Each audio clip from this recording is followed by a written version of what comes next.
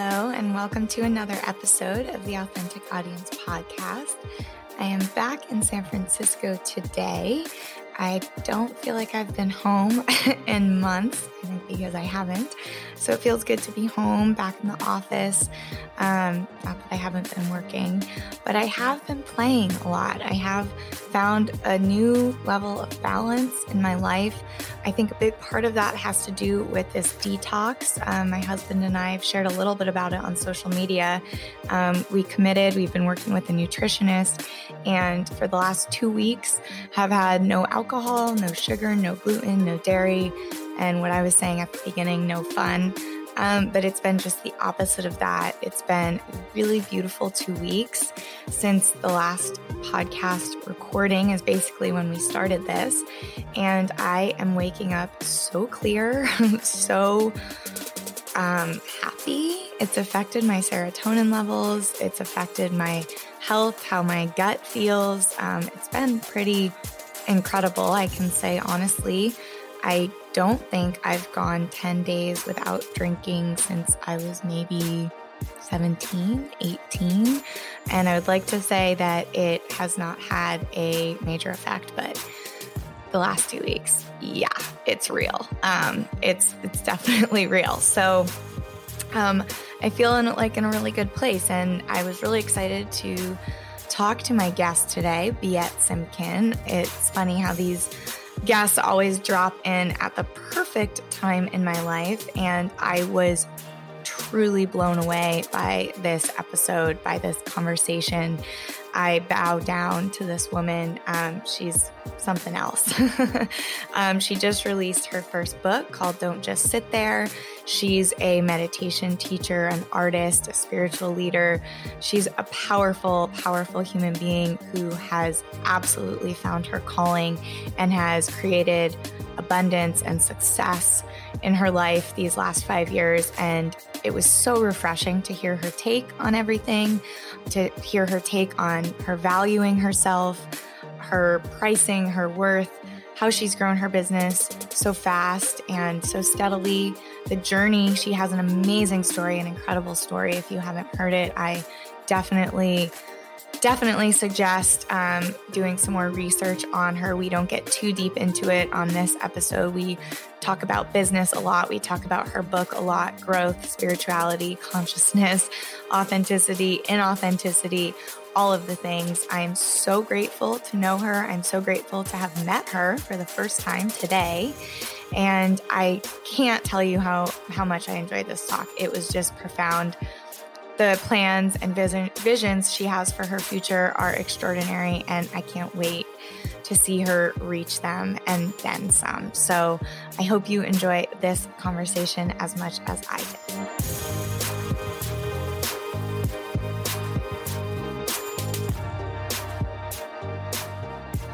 Biet Simkin is an artist and spiritual teacher. She is the founder of the Center of the Cyclone, an immersive meditation experience, and co-founder of Club Soda, an event series exploring sobriety. She's been featured in Vogue, Harper's Bazaar, and Elle, and just released her new book, Don't Just Sit There, 44 Insights to Get Your Meditation Practice Off the Cushion and Into the Real World. In a world full of spiritual businesses and teachers, Biet stood out to me the moment I discovered her, and I am so excited to have her with me today. Welcome. Thank you so much. It's so good to be together. I love this. I love it too. So I just want to jump in and start by saying, how are you? How are you feeling? Where are you? Tell me everything. I'm good. I'm in Montauk, which is basically like, I think that if they ever created heaven, if we were like pods and we just could create like the perfect place to be for the rest of your life, this would be it. Like it literally feels, also like I'm a city girl, like I'm born and raised in New York City. So I think I get my fill of like the rubbing elbows with like every single ethnicity and every single age group at all times while like rats run by like during the year. So all being here all summer is quite extraordinary. So that's where we are right now in Montauk. That's beautiful. We just got back from Santa Cruz. I'm in San Francisco right now, and I feel that way about Santa Cruz. It's like everybody actually lives there like they're living, they're surfing, they're walking, they're experiencing life. And that's how I feel about being there. It's so nice. So how are you feeling? Like you have a lot going on. You just released a book. What are you up to right now?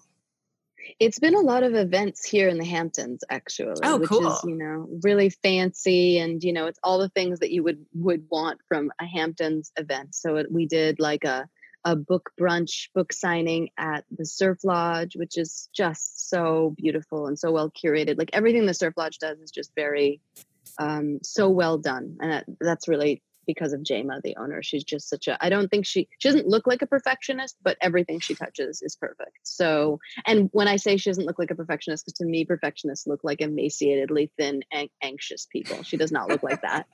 So she looks like this gorgeous Latina woman. So that, and then we did something with Donna Karen at Urban Zen.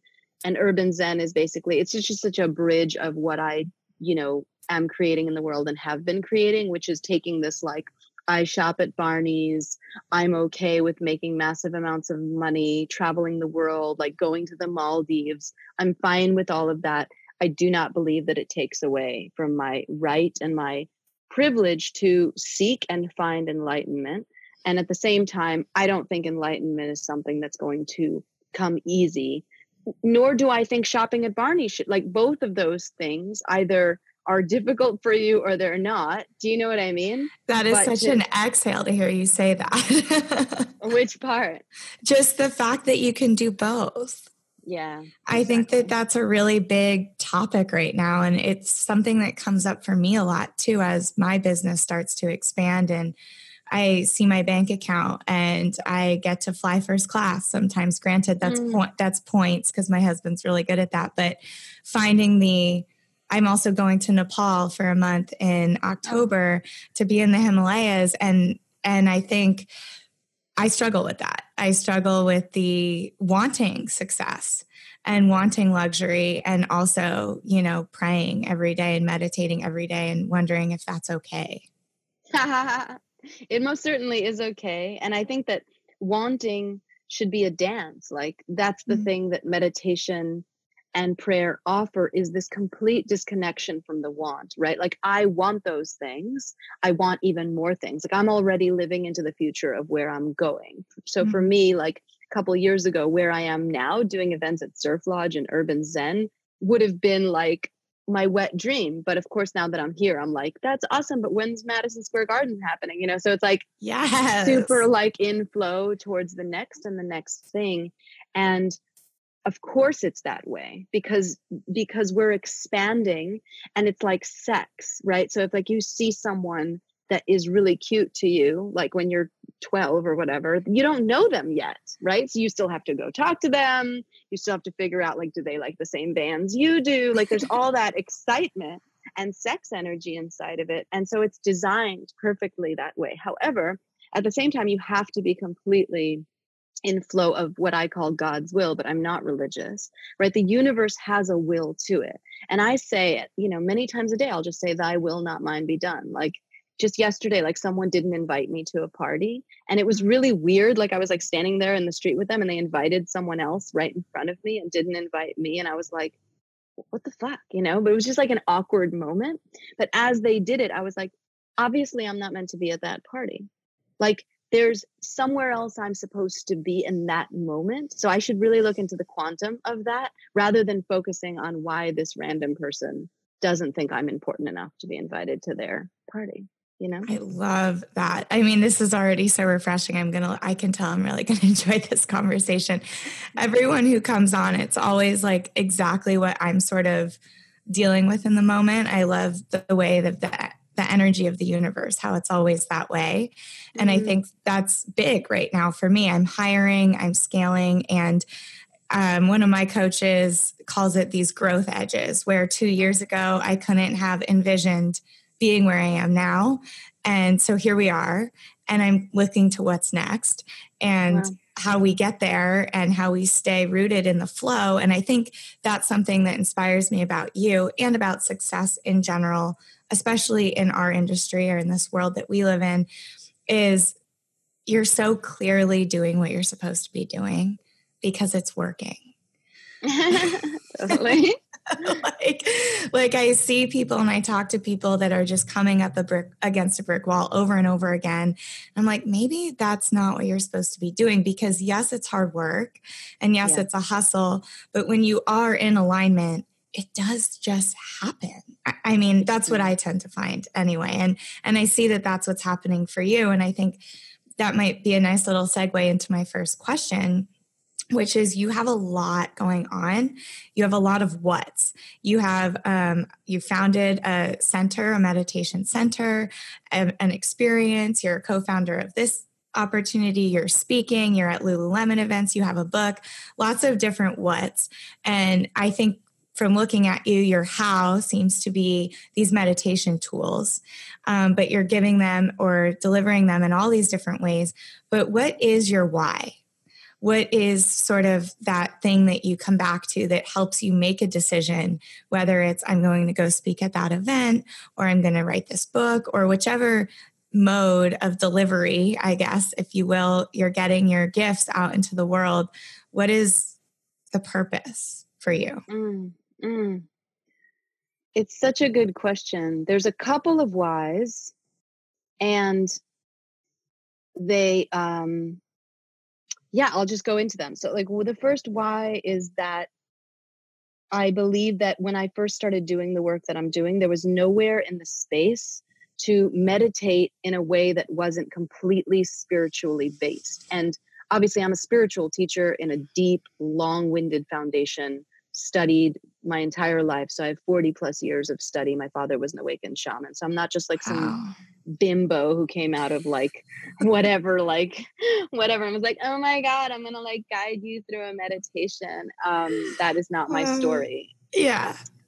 And so I care deeply about consciousness, and I don't believe personally that most people have consciousness. There's the scene in The Matrix where Keanu Reeves realizes what it means to be awake in the Matrix, and he gets that he can just lift up his hand and bullets that are coming at him in full speed can be stopped midstream, and then he can make them just drop down. Do you remember that scene? I do.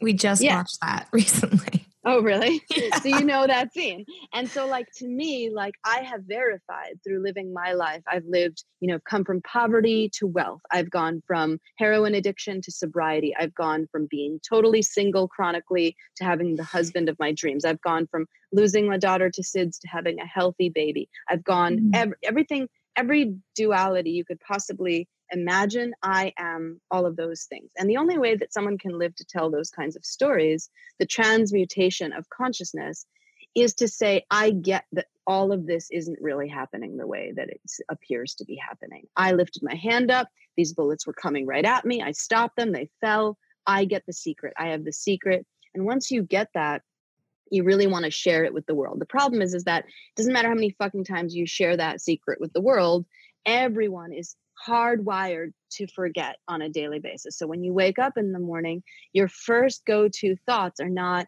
today is going to be the day of abundance. All things that I've ever wanted are just going to fall into place. I'm just going to flow into life. And even if you do wake up like that because you've been writing affirmations every day and meditating and praying every day, and you're in some kind of deep flow, even then, at some point during the day, some things externally are going to happen that are going to show you that you are wrong.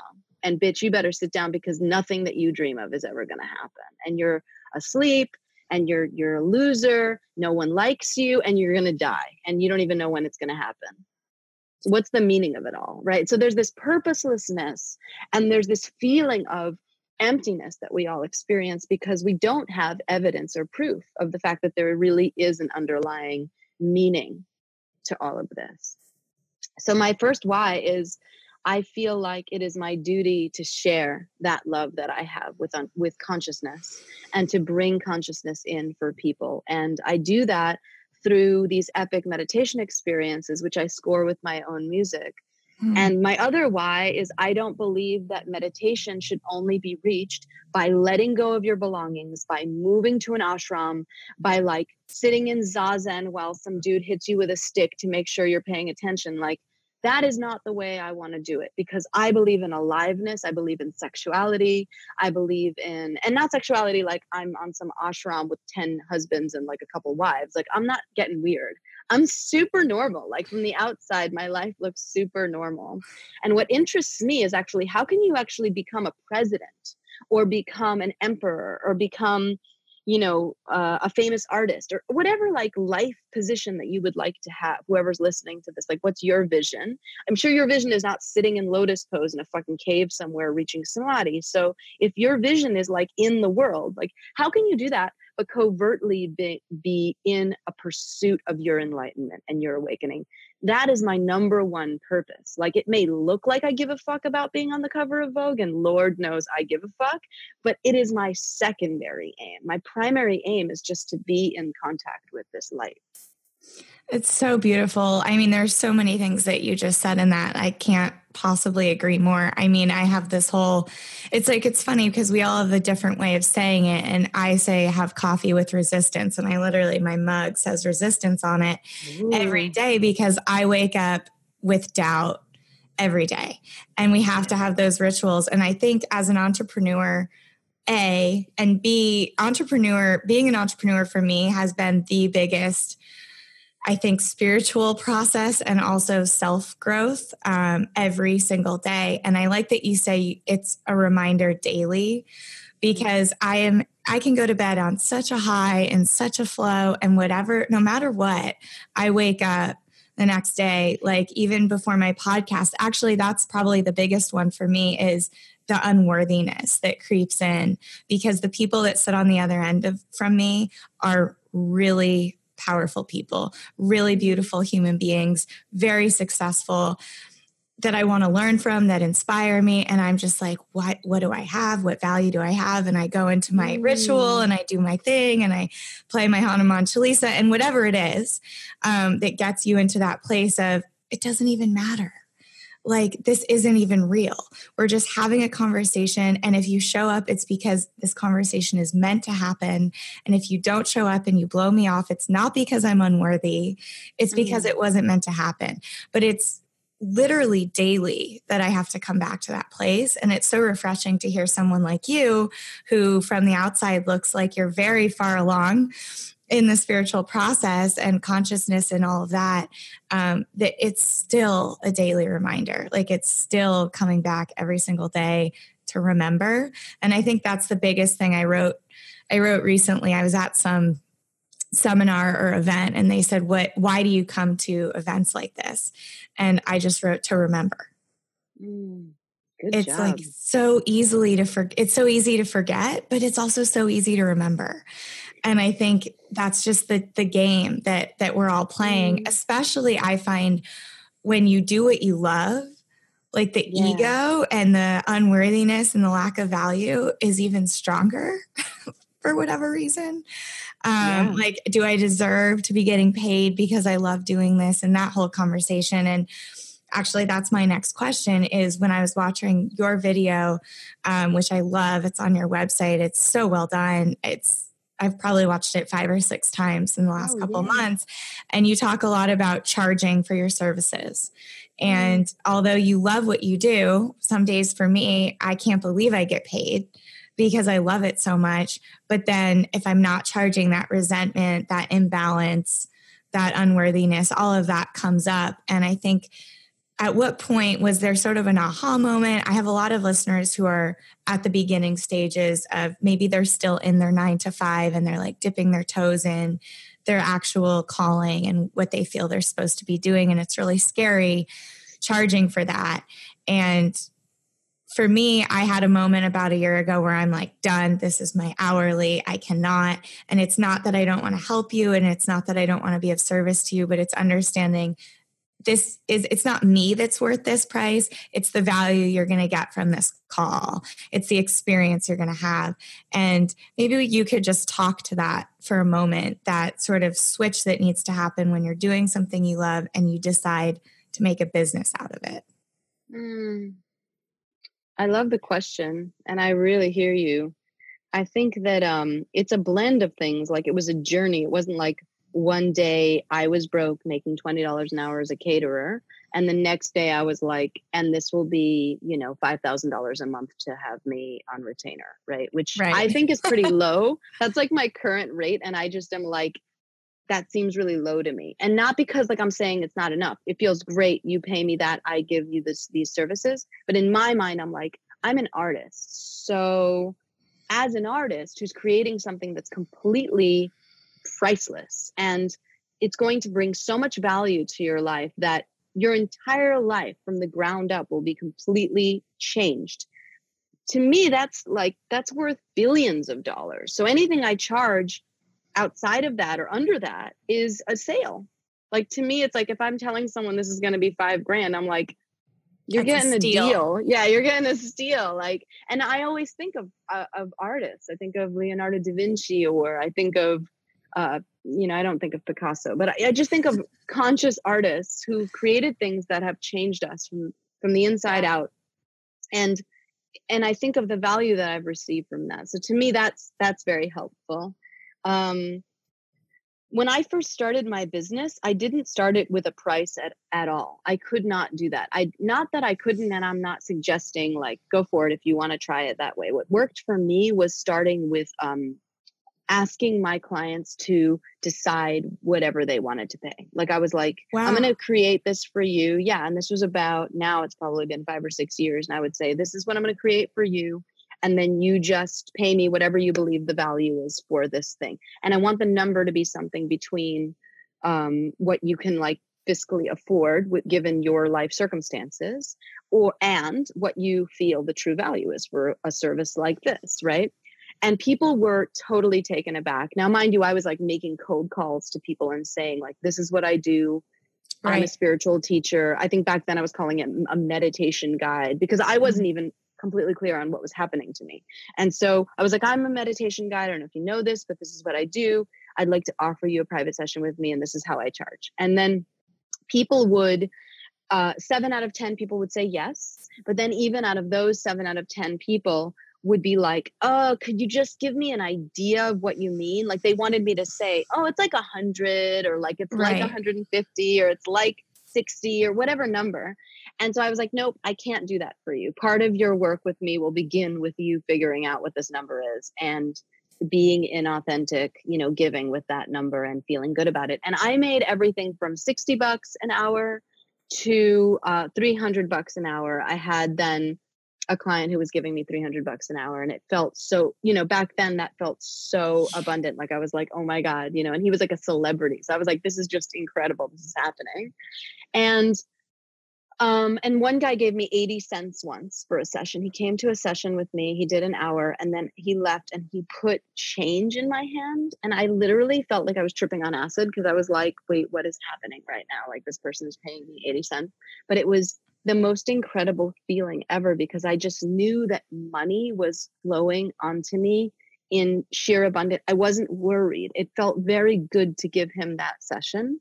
And he left, and I just remember feeling very good in my heart and in what was happening in that moment. I never felt like, oh, who do you think you are? Like, whatever, you got to give me more. And after about a year of doing it this very like open-minded way, I was making about $3,000 a month then, which for me was like, it was a lot of money, because I was working like not that many hours. It was just all, and I was doing what I loved. But of course, today I couldn't live on that. And like I can't even think. My monthly expenses are so insane. Isn't it funny how that happens? Yeah, you're just like, I knew that it was going to happen, but I was just like, oh, but I never wanted to become like that guy from Fight Club, where like my couch and my condo become my like God. Right. But the truth is that you have to both have your orchestra playing and know that at any minute, the tsunami could hit. Like, you need to be free. But at the same time, that doesn't mean you can't tend to your garden. Like, if I go to my garden, I pull out the weeds, I pour the water on, and I gaze at the roses. That doesn't mean that I don't know that they could die at any minute, And I think a lot of people get really scared about that. They're like, how do I create all this wealth? Because then it creates all this, like Bob Dylan said, when you got nothing to lose, right? And I just remember being like, oh, that's freedom, right? Like, and sometimes I still see homeless people in the street on their cardboard box, and I'm like, that's a certain level of freedom. I get why they're choosing that. But to me, it's like, what's cooler, like being Jay-Z and feeling that level of freedom, or being some guy in a cardboard box and feeling that level of freedom? And to me, the answer is Jay-Z, because I don't know what Jay-Z feels, but for me to be Jay-Z levels of successful on the ground level, but to have the level of freedom that the homeless guy has in the box, that's what I'm bringing to the world. Wow. I think that's so powerful. And it's so, I think the money conversation is a really hard one. A lot of my clients really struggle with that. And that answer right now, I just want to like record it and plaster it everywhere. Because, and I think the big part too is how it changed for you, right? Like $3,000 was enough. And that was similar for me when I started my business. And now as I grow and expand, I do this women's group, which was very profound this year. I have a lot of masculine energy, and I don't surround myself with a lot of women in business. So I joined a women's like entrepreneur group that's like all of the things that affect your business, your boundaries. I had none. Time management, terrible. All I do is work, all of this kind of stuff. Relationships and your emotional relationships with money. And in one of the sessions, we all went around and we said the number that we wanted to make monthly in order to feel like good. And I went last. I guess I was like last on the little call. And my number, I was mortified to say, was literally 10 times everyone else in that call. Ooh. And I was like, whoa, like, I'm trying to grow this thing, and we're really helping people, like, just like you are, like, my purpose is to help people like you get your message out to the right people. I see myself as this conduit, this messenger, this reminder that you can fly, whatever it is, and get it out there, and 10x your revenue, 10x what you're making, and also your audience and who you're affecting. And in order to do that, because she had us combine our personal expenses with the business expenses. And I've just hired 3 people. And so I want to pay them really well. And so just to have that moment and I felt good saying it. And I think I was scared to say it, but I think it actually inspired the other women on that call to dream a little bit bigger and to just not have that edge. I think like 3,000 enough, like some of these women on the call, it was like 5,000, 8,000, stuff like that. And to have mine be $80,000, I think, oh wait, are we still here? I hear you. Yeah. Okay, good. Sorry. You disappeared for a moment. Rory can edit that part out. But just to have that moment of realizing, wow, this is where my business is at, and it's okay. I think that's the biggest thing that a lot of people are coming back to. It's okay. Now I'm in a group that I'm the lowest on the totem pole. Yeah. Which is where I want to be. I never want to be, the most successful one in the room. I'm in the wrong room. And so now I'm in a new spot where I'm learning and I'm seeing, and these women are so heart-centered. And so whatever it is, like, it doesn't even have to be a spiritual offering, to see that these people, this is really how they're supposed to be helping. And one of them is a financial coach, and seeing how she's of service and helping people buy their first homes or whatever it is, which is not something I'm interested in doing, but just this bigger sort of thing that's happening of charging for your value and loving it. Like, to me, loving what you do, it doesn't have to be spiritual work. It doesn't have to be being of service in the typical way. I give this talk called Marketing Your Dharma, and the woman I use as an example is someone who gives spray tans. Because when I had this experience with her for my wedding, it sort of rocked me and humbled me a bit, because her purpose is to make people feel beautiful. And she does this, what is this business, and you come in and it's this sanctuary, and she's crafted these formulas. And when she does the spray tan, it's like she's actually channeling. It's like art to her. Wow. And I was like, whoa. And she has a wait list a month out. She charges 3 times what the other competitors or whatever on Yelp were charging, but I picked her and I saw her for a reason. And I think I don't know. I don't really know where I was going with that, but just hearing you talk about money in this way, being who you are and inspiring how you do, it's really, really refreshing to know that the business side is important. And it clearly has to be when you decide to do something like this and create business out of your passion, there's a business responsibility. Like you can't, and I think that's the hardest part for me is people are like, oh, I don't do marketing. And I'm like, well, then you don't have a business. Right. So, if you don't want to market yourself and you don't want to actually sell to the people who are looking for you and share your services, what are we doing here? And so hearing you say all of this is just extremely refreshing. And I think it will be really beneficial to my listeners to hear these words. So thank you for sharing all of that. Sure. Speaking of success, you are obviously very confident. I'm gathering that, but it's sort of a deeper, it doesn't feel ego. It just feels like a soul confidence. I don't really know how else to describe it, but it's like you're very sure of who you are and why you're here. But you've also been featured on Vogue, Harper's Magazine. How does it feel? For two questions. One, how does it feel to be recognized in such a big way, maybe on an ego and soul level, but also how do you stay grounded in that? I've seen a lot of teachers. I've worked with a lot of people, big brands, big names that I've really seen lose themselves in that experience, which breaks my heart.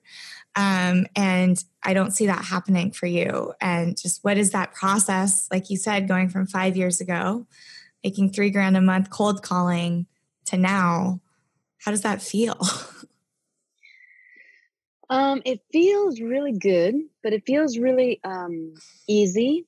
I would say that, I've been very blessed in that I'm gifted with a lot of hits of humility. It's not like my life is designed in such a way where I just wake up and everything goes my way. You know what I mean? I already disclosed that I want to guide 20,000 people at Madison Square Garden with a performance, right? Like that's a vision of mine. And so that's not happened yet. But the point is that like, if that was already had happened, like if I was like, I woke up and I just became that instantly, I don't think that I would have the level of being to withstand it. I do feel very much so like I'm moving into having the level of being that's capable of withstanding that much bliss and that much joy and also that much agony. Because I think what people don't understand is to be on stage at Madison Square Garden, guiding 20,000 people through a meditation experience while scoring it with your own music and an orchestra or whatever that's going to look like.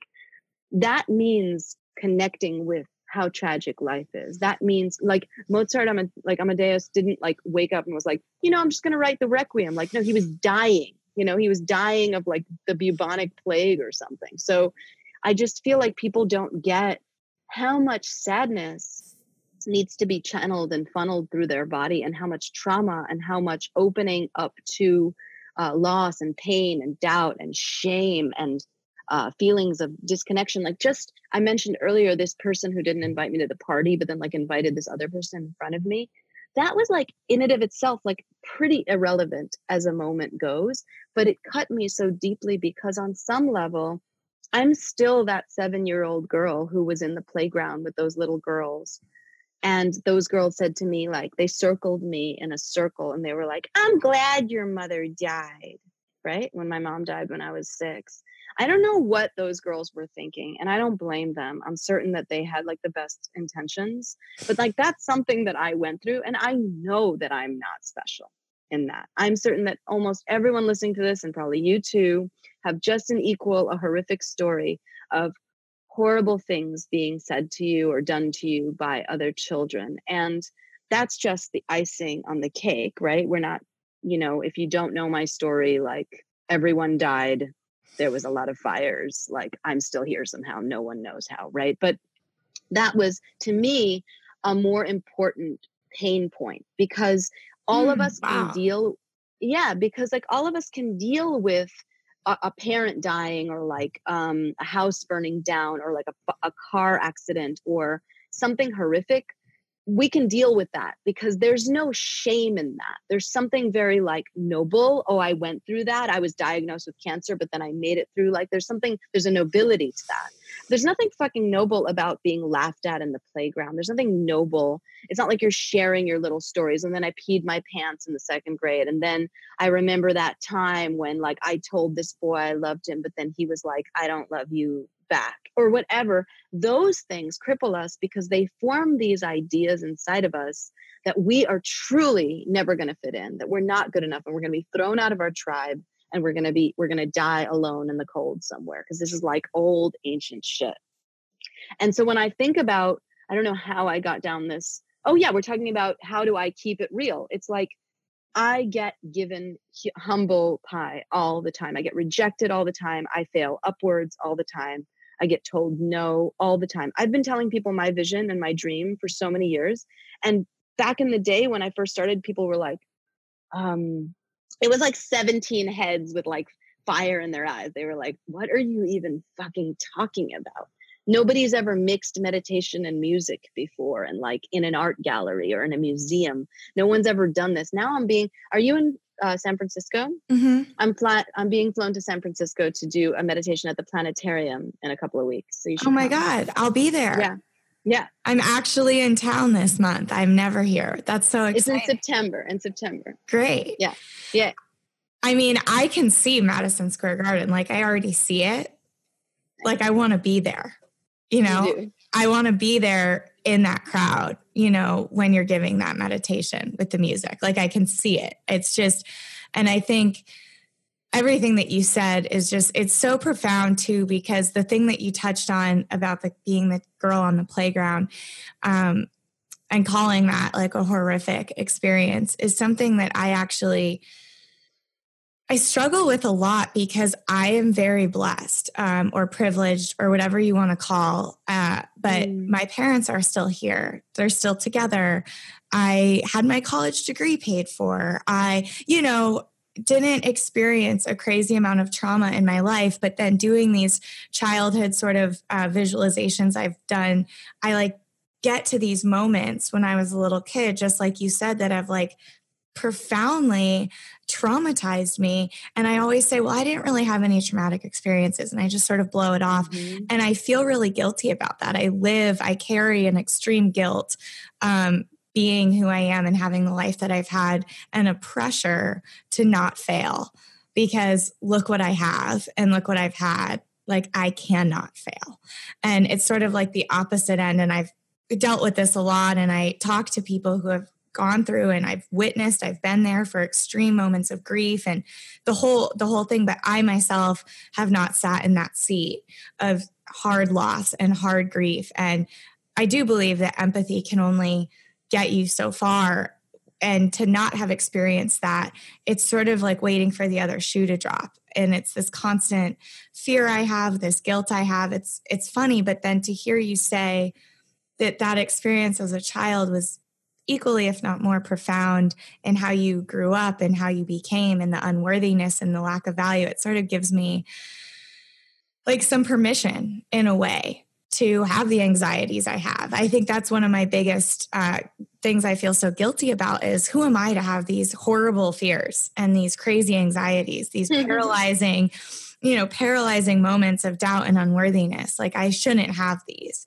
But then we have had these moments, and I've had a moment just like that. I've had moments where teachers in the first grade have called me out and told me to stop singing, and I just didn't sing ever again. Big experiences like that, but that seem so small compared to experiences like the ones that you've had. So it's really beautiful to hear you say that, and to allow myself to kind of go there and understand that my experiences are worthy, I guess, in a funny way.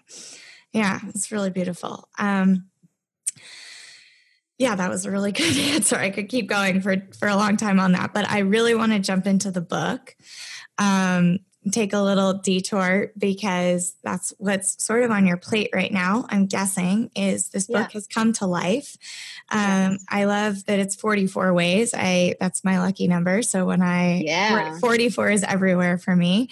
And I just want to talk about that process of, this is a huge way of sharing your gifts, is through a book. I think books are just this piece of art that really stay for a long time after we're gone, and a way to affect a lot of people who may not know who you are yet. This could be how they're introduced to you, is by picking up your book. A lot of books come to me that way, and people. So let's talk about it. What's the purpose of the book? Who's it for? What's your hope for people when they read it? I love it. Well, the book is, it's really incredible stuff, right? Because I'm this student or teacher, whatever you want to call it, of this thing called Fourth Way. And Fourth Way is basically like a philosophical system that allows you to understand the universe, your place in it, and awakening and enlightenment. And it's very heady stuff. And if you've ever read a book on it, which I was just going to say, it sounds super light. Yeah, it's like really heavy. And like the books that are written on it currently are like either indiscernible or like hard to understand. And so I'm lucky. My father was an awakened teacher who taught me this work. I continued on in his legacy studying it after he died. And, something happened to me when I became, a servant of this work. And again, I'm not like religious, and I'm not a zealot. It really is a glass through which to see things, right? Mm-hmm. And I think I'm doing for Fourth Way what Marianne Williamson did for A Course in Miracles back when that came out. It's just bringing it to people in this completely new way. So I've repackaged it, and I curse and I tell stories from my actual life. And so it's easy to understand, but the wisdom inside of it isn't easy to understand. It's more like an experiment on yourself. So you're supposed to take this work and go try it on for yourself and then see how it affects you. Because who gives a shit that I've found bliss, or that I'm rich, or that I'm happy, or that that all my pain has been transmuted into music and all these extraordinary life experiences. Only you matter. This book is for you. Like, this book is not, it's not for me anymore. It was for me when I was doing the work inside of it. And then now I continue to do other work, and I'll write more books, So I guess vision wise, my vision is that it becomes a New York Times bestseller. But the other day I was talking about that, and I was like, okay, so to become a New York Times bestseller, you have to sell 8,000 books in 1 week. So you can't sell 8,000 books. Like, obviously I've sold 8,000 books, but like, you can't sell 8,000 books over a period of time. You have to sell it within Monday to Monday, like in a week. Right. And so I was like, if I sold 7,700 books every week for the rest of my life and never became a New York Times bestseller, I would not give a fuck. Like, it's not the brand. It's not the stamp. That sounds great. But I mean, to me, it's about affecting change. It's about reaching hearts and lives and changing those lives. When I was a little girl reading Ram Dass or reading Alan Watts, that shit helped me, and I didn't get to walk away from an Alan Watts cassette tape and be like, I have all my shit figured out. I didn't have that. I got to walk away and be like, I think he knows something that I don't. I think he knows something that I don't. And now I know that thing that not you, but that someone doesn't. And then I get to share that with them. And it's really like lovemaking. It's about connecting with someone in a way where they're like, I feel something about this person, that they are not full of shit, and I can trust them. And I can go in this route. I can try these things out, and then give yourself permission to try these things. I love that. And just hearing you talk about it, I mean, not that I'm, qualified, but I just feel like you're the kind of person that should be teaching this stuff. And just because, I don't know why this is coming up for me, but just because you found it, not you, but just because someone found that thing doesn't mean they're meant to be teaching it. And for whatever, I don't know why that just came out of me, but I'm sitting here like surrounded in my office, my shrine doubles as my office, and thinking like I've really, truly in the last couple of years found that thing that we're talking about. But I feel very private about it. And that's sort of where I'm at, is like torn between wanting to scream it from the rooftops, like, how you don't know, like, you don't know this thing, and like keeping it very private. And I'm just so grateful for people like you, because you have the experience, you have the life. I mean, I found Ram Dass when I was 20, so it's just, and not to compare or say one person is more willing or equipped to be sharing this, but I think for me, it's like, there's someone out there sharing it. Like, I don't have to. I can experience it, and I can keep growing, because that's not where I'm at in my path, is to be really sharing it and screaming it from the rooftops. And a lot of my clients, I travel and stay with a lot of our clients. We shoot content and spend time with them. And their biggest takeaway is always how spiritual I am. Because I think it's come out more on the podcast, but it's private. It's very private, because I'm like still afraid it might go away. I'm still afraid of saying the wrong thing or sharing the wrong thing or it not being in integrity or whatever it is. And just hearing the way you talk about it, it's just like, okay, I can keep focusing on marketing because there's somebody out there that's truly meant to be sharing this work. And I'm just so grateful you exist. I can't wait to read the book. I'm sorry I haven't read it yet. When I saw you on here, I was like, oh shit, I really wanted to read it first, but timing is everything. And we were meant to talk today, and I can't wait to read it. You're going to have to as soon as we hang up, you're going to be like, I know. That's how I feel right now. I'm like, I want to be in these meditations. I want to read this book. I want to be at Madison Square Garden. It's just been really beautiful talking to you. So I think that I had a final question, but I feel like you sort of answered it. I don't know if there's anything else you want to share, in that is, having gone through what you've gone through and experienced what you've experienced and come out so, beautifully tragic, and I don't know, it's just, your story is amazing. And what is your advice for I'm sure, hopefully you're a human and you still have hard days where it's heavy, and whether it's an anxiety from a childhood trauma or something so big that sort of is paralyzing, do you have sort of a routine or a ritual, mantra or meditation? I don't know what, that can snap you back in. Do you sit with it? Do you let the days consume you? I don't know. Do you have any more advice for our listeners where the unworthiness and the lack of value and the doubt and the sadness is strong? Yeah. I turn back to my go-tos, in terms of like books that I know remind me of what's true, films that I know remind me of what's true. I'm not saying that I couldn't have a bad day, but generally my days are not bad. Today, it's more like I have processing days where I'll get hit with something where I'm emotional about something that happened when I was young. Again, like, these things I believe are connected. And then in that moment, there's a resistance, like you were talking about, to processing it. So there will be an old go-to of like, well, maybe I should eat some pizza, or maybe I should like go buffer this somehow.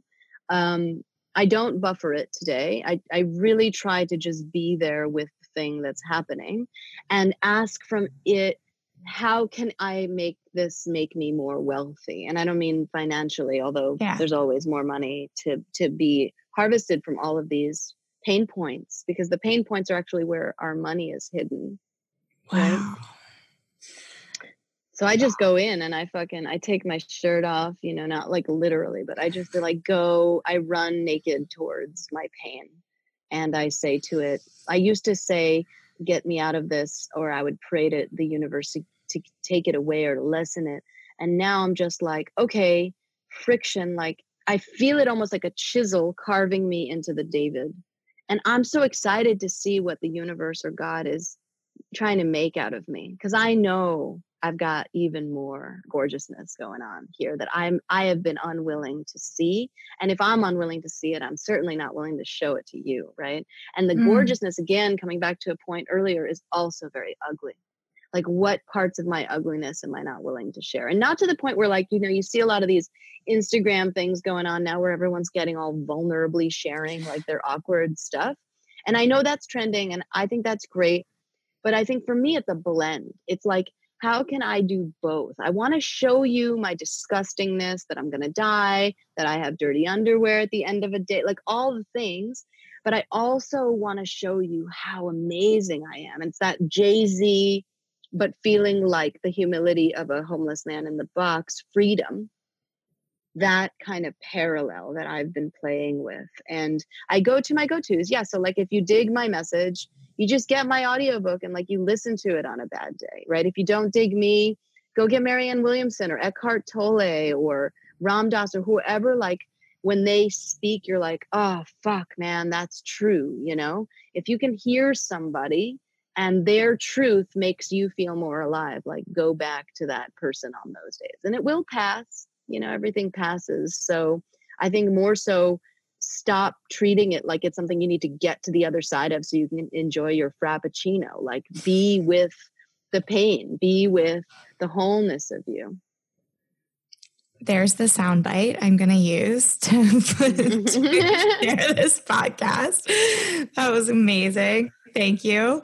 No, it's really amazing talking to you. I feel really, really grateful that the universe has allowed us to speak this morning because I feel like I'm on that path. I feel like I'm there, and you're a really beautiful reminder. And that what you just said about, you know, I think for me, sometimes the resistance to using my tools is pretty strong. So like my tools are right in front of me. I can literally touch them. I can light that incense that I know is going to change my attitude. I know which song is going to do it for me. I know exactly which meditation, and the resistance to just playing it.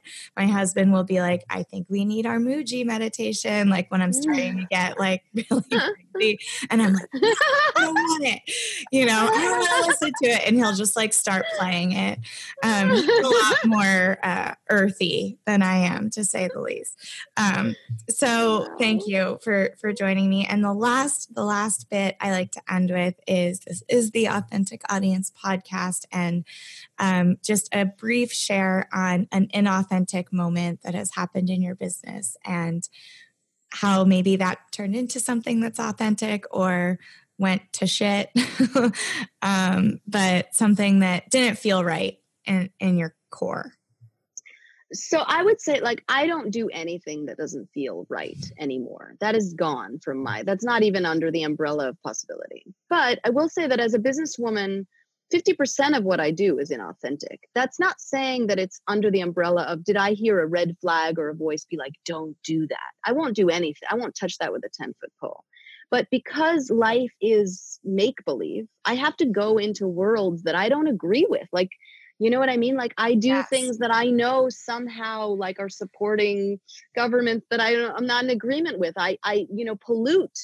I fucking drink out of plastic cups. You know, sometimes I end up with a plastic straw, although I'm still not clear as to how the plastic straw is better or worse than the plastic cup that I just drank the thing out of. The point is that there's so much inauthenticity in being alive that I just have to bear with not beating myself up at night about it. That's the part that I'm bearing with, which is like, if I can sleep at night knowing that 50% of me is a disgusting, homicidal, like I kill, you know, what do you call it? When you breathe, you're like killing like molecules, you know, I litter, I drive in a car that's polluting, blah, blah, blah.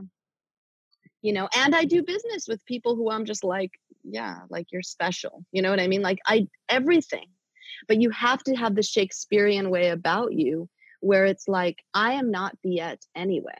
I'm just playing her on TV. Would I be upset if a character in a movie, if Forrest Gump littered? No, because that's not even real. That's like a movie about life, right? So I just have to treat it that way and remember that my purpose on this planet is beyond my understanding. And if I can keep connecting with that place, which can only be done through leaving the mind, then I'll be okay. But the other 50%, it's like, I don't know, it's going to be 50% inauthentic. That's just I love that answer. I think that's my favorite answer. I ask this question every week. So I think that was probably my favorite answer I've ever heard. But to me, that was the most authentic answer I've ever heard. like Well, in your being human and acknowledging your inauthenticities is the most authentic thing we can do, I think. Yeah. And there's an awareness about you that you have about who you are in this world and why it matters and why it doesn't matter at all. And it's just, you live such a balance. What's your sign, if you don't mind me asking? According to astrology, I'm Aries. It's just, April there's 6th. this crazy like balance or like extreme like juxtaposition that is you. And it's so refreshing. It's like, oh, thank you. I've loved this conversation. I've loved meeting you. For everyone listening, this was actually my first time meeting Biet, and I was very nervous because I've had somewhat of a relationship or connection to everyone I've interviewed thus far, and I'm grateful for that. But I'm really grateful to start having these bigger opportunities where I can connect and meet people for the first time on this show, because it's actually my favorite thing I do. I do a lot of shit in my days, and this is my favorite thing, is just to drop in for an hour and talk about what we love and how to be better and how to keep growing. So thank you so much for being here, for giving me your time and energy. I definitely value it. And to find more, your website is bietsimkin.com, B-I-E-T, Simkin, SIMKIN.com. The book is, where can we find the book? It's on all the things, Amazon, everywhere. Barnes & Noble, your local bookstore. It's Simon & Schuster, so it's easy to find. It's called Don't Just Sit There. Amazing. Yeah. And then also I'm at Guided by Biet on Instagram, which is a good way to connect. Guided by Biet. I'll put all of that in the show notes. Cool. So yeah, I'm sort of looking forward to following your journey. I feel very invested now after this conversation in that Madison Square Garden scene. And even if it doesn't happen, the trusting that that's what's supposed to happen is just quite beautiful. So thank you for being here. It's going to happen, or better. I mean, I can like see it. As soon as you said it, I was like there. It's happening. One way or another, it's going to fucking happen. Like, I really fucking see you, and I'm excited to know you. So, and to everybody listening, as always, thank you for being here. And until next time, keep growing.